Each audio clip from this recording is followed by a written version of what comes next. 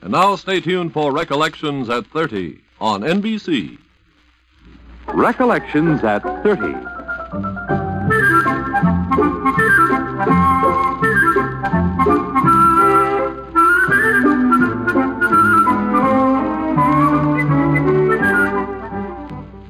NBC, celebrating its 30th year of broadcasting, invites you to memorable moments of radio's earlier days.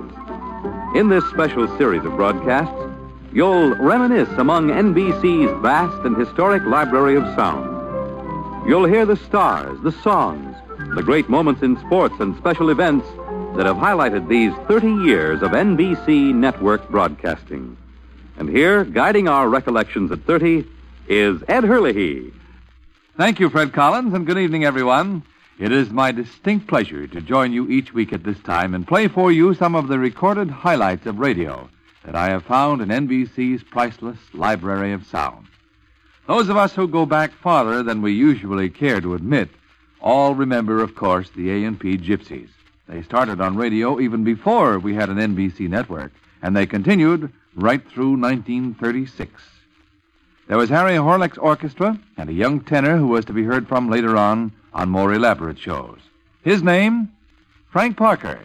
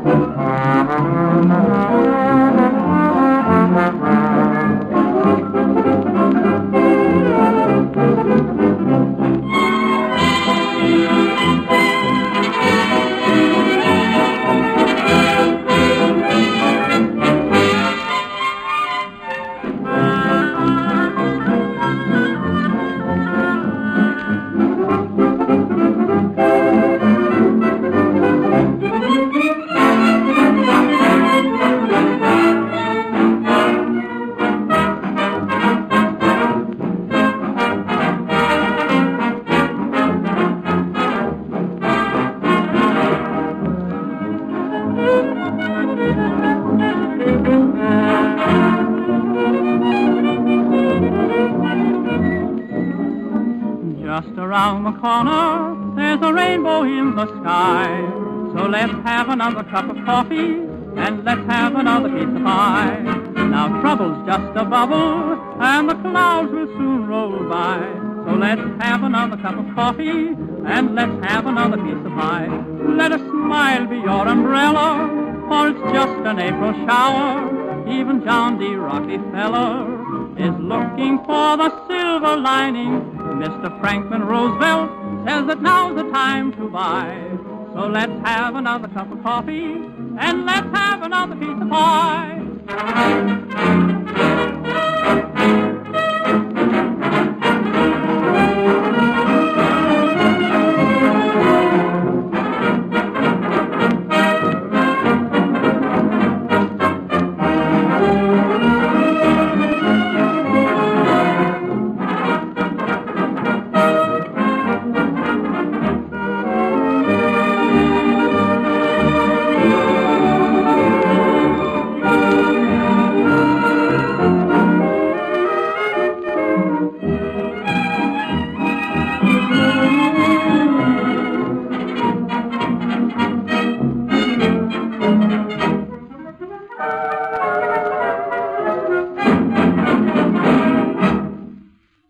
That was Frank Parker as he sounded 20 or more years ago with the A&P Gypsies.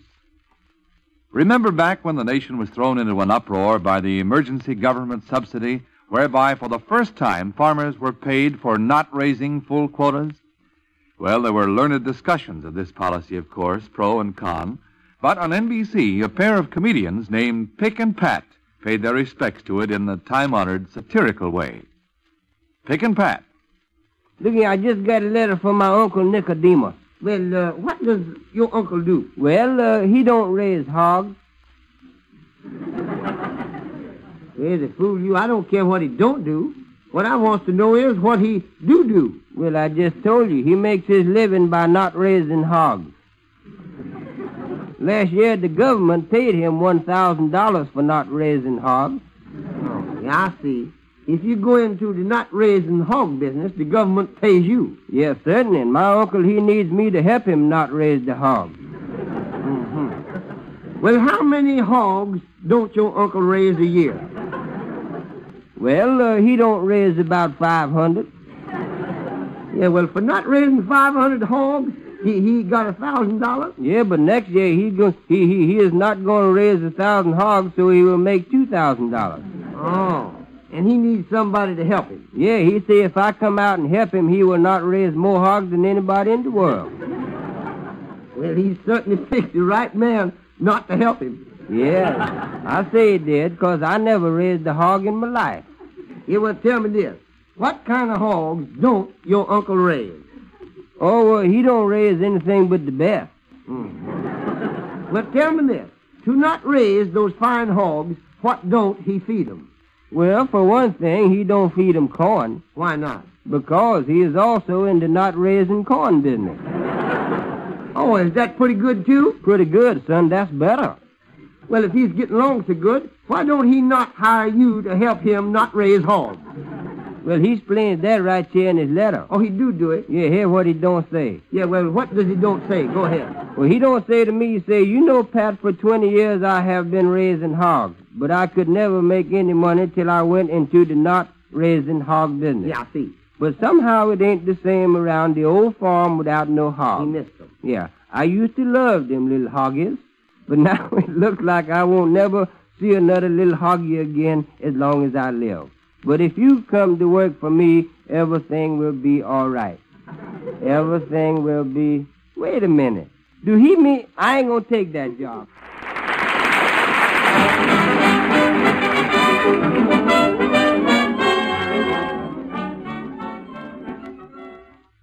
Yes, Pick and Pat.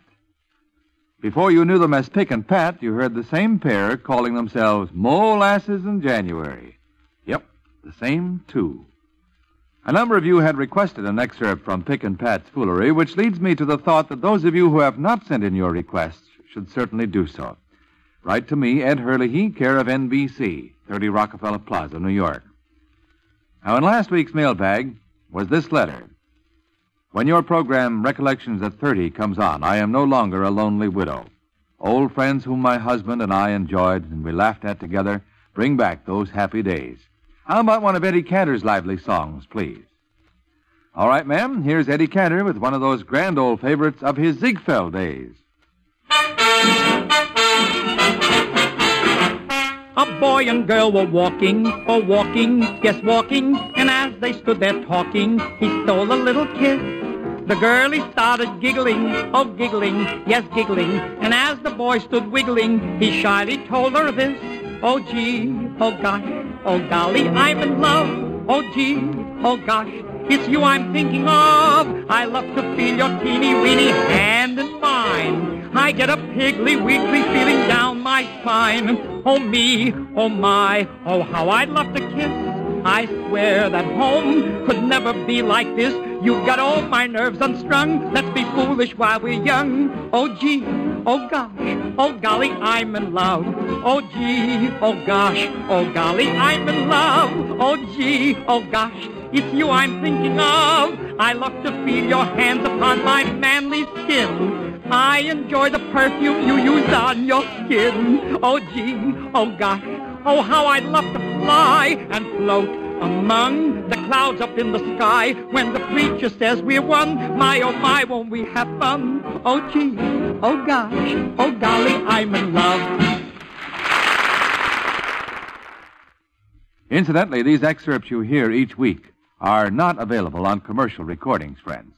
These are all taken directly from the broadcasts preserved in NBC's Library of Sound, and we can only let you hear them over the air. I suppose there are some in my audience who do not remember Father Coughlin. Throughout several years up to World War II, this Roman Catholic priest, voicing political opinions which were his own and not the church's, was a most controversial personality. He was denounced at times as a demagogue and then revered as a wise man, and the very mention of his name could start an argument most anywhere. Here's a part of Father Coughlin's broadcast of February the 6th, 1938, in which he gave his views on Asia. For the past 100 years or more, there has been germinating in the minds of the Asiatics a new national philosophy. The Indians, the Chinese, and the Japanese have been developing the principle of Asia for the Asiatics. This thought took deep root first amongst the oppressed populations of India. During the past 15 years, it was developed almost to maturity by Mahatma Gandhi and his disciples. Why should our hundreds of millions of people live in abject poverty, exploited by the Maharajas who are held upon their luxurious thrones by British cannon and bayonet?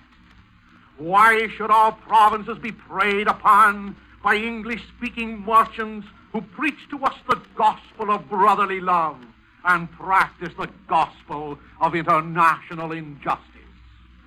Why should our populous country, teeming with wealth and natural resources, be enslaved to a small group of people resident in London, so 60 million untouchables of India ask themselves? Did not Great Britain and America, the proponents of independence, wage the world war to make the world safe for democracy, they asked? Is not democracy the rule of the people, by the people, and for the people? They inquired. If that be so, why do not the Indians rule themselves, for themselves, and by themselves? They concluded. North of India, in Tokyo, there re-echo the words of Asia for the Asiatics. The Japanese interpretation of it is one which is described as an imperialistic democracy similar to that adopted by Great Britain. Their ambition in Japan is to imitate England by amalgamating into one great empire through conquest the countries of Manchukuo, of China proper, of India, of the entire East. For the last 10 years, with zealous persistency, the government of Japan has been pursuing this program. The question of importance is, shall we Americans become party to this impending conflict? If we believe in the policy of America for the Americans, why not sustain the policy of Asia for the Asiatics? Or shall we repeat the disastrous mistake of 1916 by enmeshing ourselves in the net of foreign intrigue, lured on by some fantastic ideal of preserving the world's peace, when in reality we become accomplices in preserving the domination of Europe in Asia? I am objecting to Europe's interfering in Asia as much as I would object to Asia's interfering in Europe, or to England's occupying the port of New York as she occupies the port of Hong Kong in China. Moreover, I am objecting to the governmental propagandists at home and their insidious incitations when it would behoove them to bend their talents in pleading for the 12 million unemployed and for the eradication of the causes which produce the unemployment. Instead of preparing an issue of war bonds for destruction, may I suggest that they issue peace bonds for production. Production for our own people and the Orientals, so that with clean hands our missionaries and merchants can carry abroad the gospel of Christ and point with pride that we Christians of the Western Hemisphere practice what we preach. That was Father Coughlin in 1938, a dynamic speaker who moved you either to agree with or to anger at him. Now, for the benefit of the younger members of the audience, I'd like to say that the world has not changed as greatly as you might think. Some of you teenagers will perhaps be very much surprised to learn that when your mothers were young, a man who is now a pleasant middle-aged character actor caused traffic jams whenever he showed up anywhere to lift his voice in song. One listener has written to us about the crush she used to have on him. Well, here's what used to crush her, a song by, yes, you older ones have guessed it, Rudy Valley. If there is someone lovelier than you, then I am blind, a man without a mind. If there is someone lovelier than you. But no, I am not blind. My eyes have traveled everywhere in hopes that I might find a creature half so fair. If there is someone lovelier than you, by all that's beautiful, such beauty can't be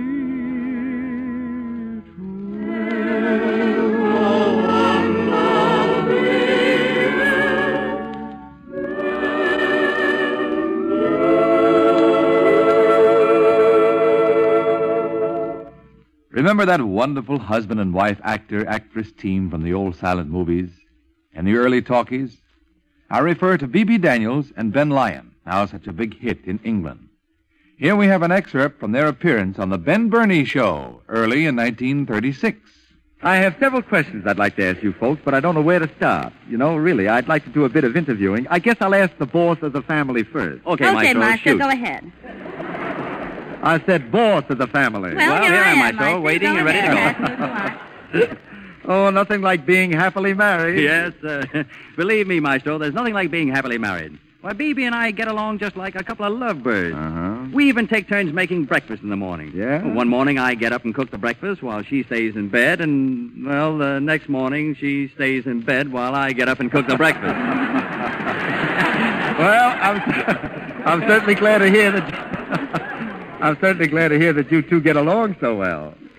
Oh, yes, Maestro, Bibi and I get along very well. Really swell. We never talk back to each other, do we, dear? No. Sometimes we don't talk back to each other for days. Say, Micey, dear, don't you think I look nice? You bet. Isn't this a beautiful dress? I'll say. And isn't my hair nice? You said it.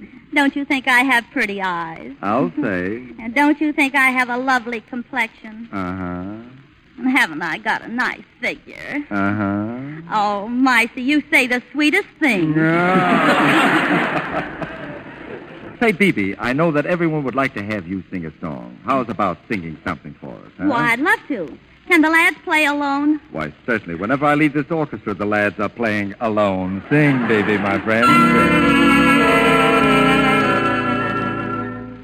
A million stars are shining bright that glorify the sky. A million lovers out tonight, but here am I, alone, alone with a sigh of romance above. Alone, alone on this night that was meant for love. There must be someone waiting who feels the way I do. Whoever you are you alone, alone on this night that we two could share? Alone, alone with your kiss that would make me care. And when you come, I'll promise to be your very own. Alone, alone with a heart meant for you. Alone, alone with a heart meant for you.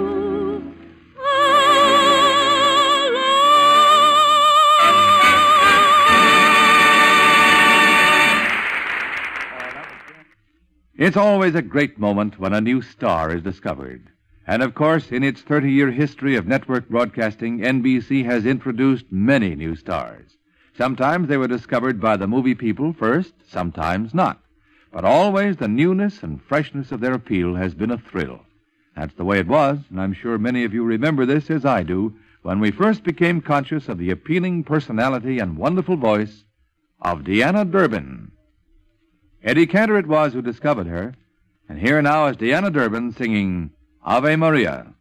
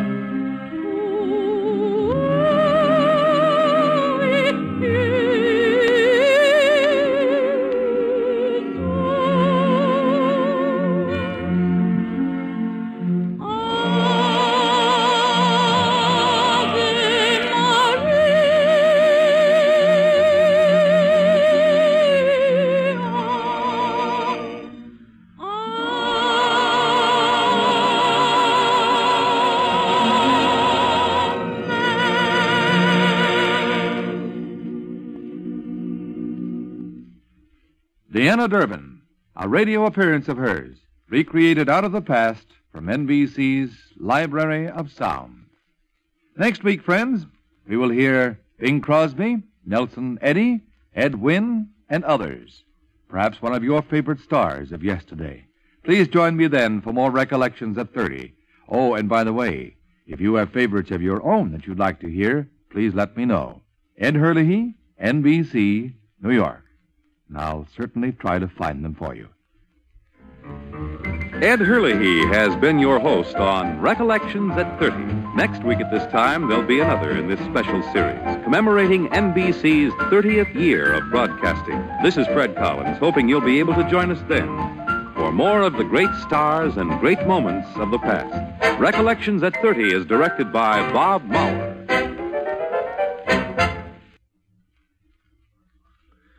Burt Parks and the Four Lads live on Bandstand weekday mornings on NBC Radio.